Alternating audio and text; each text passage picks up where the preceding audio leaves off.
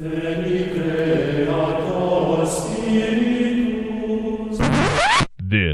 is a popular podcast. Do not be afraid.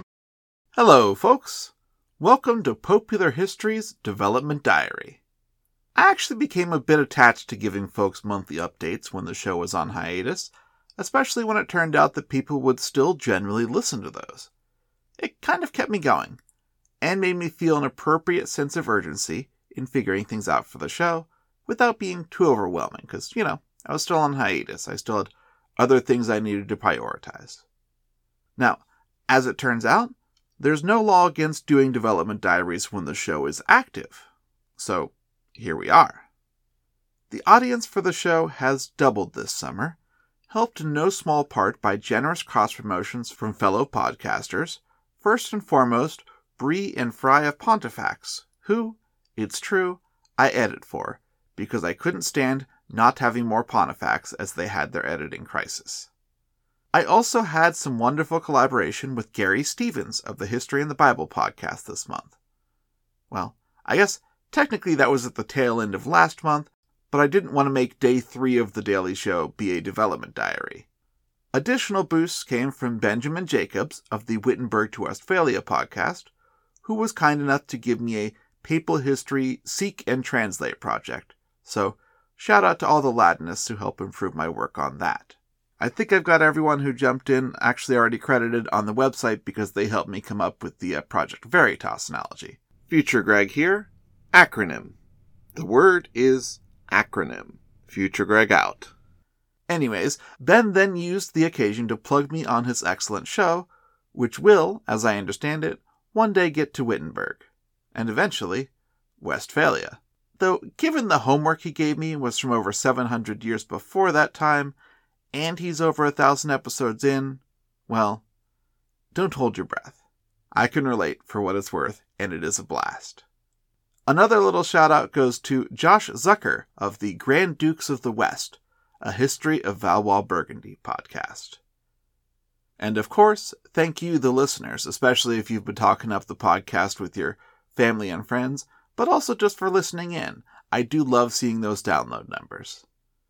So yes, in addition to a core larger audience, thanks to those assists and your diligent word of mouth, obviously our download numbers did explode. Of course, a lot of that is moving to a daily podcast, but we did have 8 episodes in June, so it's not like we weren't putting out content at a fair pace previously, at least when we weren't on hiatus. Anyways, after months of working ahead and vision boarding and plenty of revisions to the working model, I finally got to try for life as a daily podcaster. It didn't take long at all for me to run up against the question of what to do about the announcement of new cardinals. I had expected the show to be going for about a year before I'd have to accommodate that into the plan. As it happened, that was a day 12 surprise. I'm reasonably happy with my pivoting on that, especially given the extra research time it takes to learn a new cardinal from scratch, and the fact that I didn't really have any buffer going in, given the surprise nature of the announcement. I'm also pleased with myself for knowing my limits, and deciding to step back last week to allow me to regroup a bit, so I could focus on work and getting my month in. I do work a commission sales job, and I did get my month in last night, so that was nice. However, I could also have done without some of the very unfortunate coincidental timing that led to my show not distributing to most apps for more than a day when I had just announced a change of plans due to me, kind of getting a bit behind on things. I'm pretty sure for many of you, I was suddenly doing a fairly convincing impression of the classic podcaster who has bitten off more than they could chew and whose show has gone poof without warning. While that's an understandable concern, it's not what happened here. It turns out I just had to flip an internal switch on my Podbean account to allow my RSS feeds to flow properly because I had hit a cap of 100 episodes that you start off with. The main time suck that caused the actual delay here was my stubborn refusal to ask for directions. Once I did, the folks at Podbean walked me through the issue fairly quickly. Turns out, like I said, I just needed to flip that switch once I hit 100 episodes.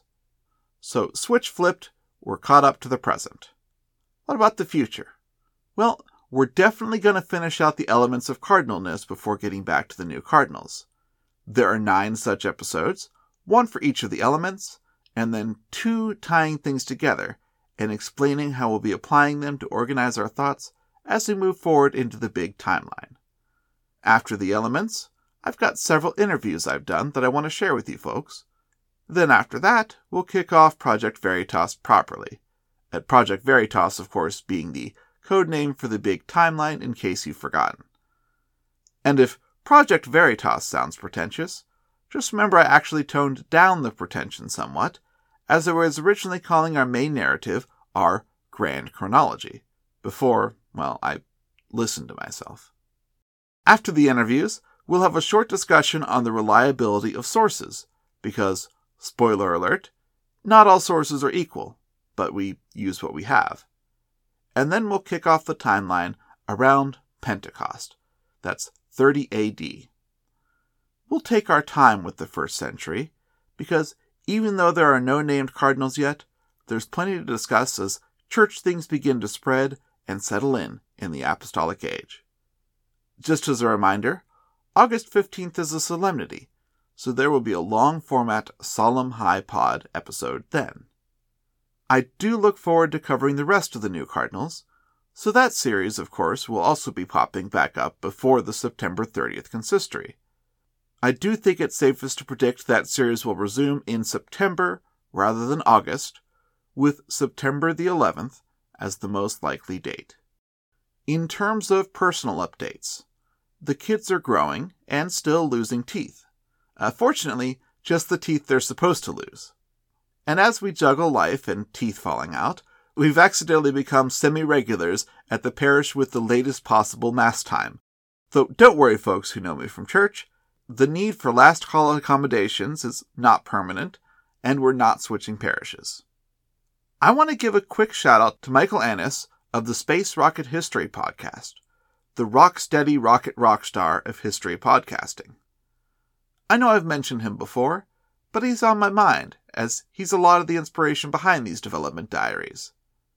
Fun fact, he and his wife, Mrs. SRH, are also part of why Vice Pope Mrs. Popular History is called Vice Pope Mrs. Popular History.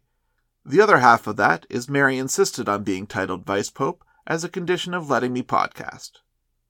Oh, by the way, she technically has a podcast as well, because she knew the login for her Apple ID, and being an Android guy myself, yes, we are a mixed marriage, I didn't know my Apple ID. So, if you're listening on iTunes, you're actually technically listening to the Popular History podcast by Vice Pope Mrs. Popular History, and her show is fairly popular.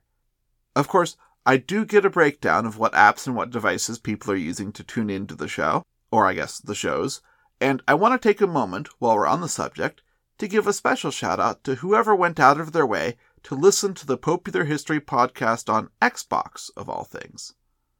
I salute you, sir or madam. You are an inspiration.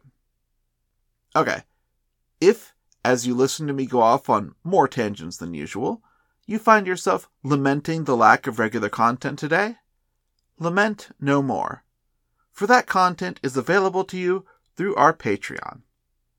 I made sure to get that set up before I aired this, and I think I did it right, and Patreon is going to keep living in the future as we go, starting with one day ahead this month, but gaining traction each time there's a development diary like this, and there is, of course, a link in the show notes.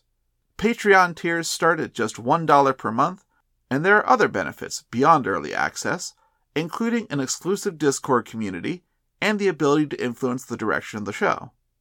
Not to mention hats, because what better way to display your status than a hat? And of course, by hat, I mean homemade felt Zucchetto.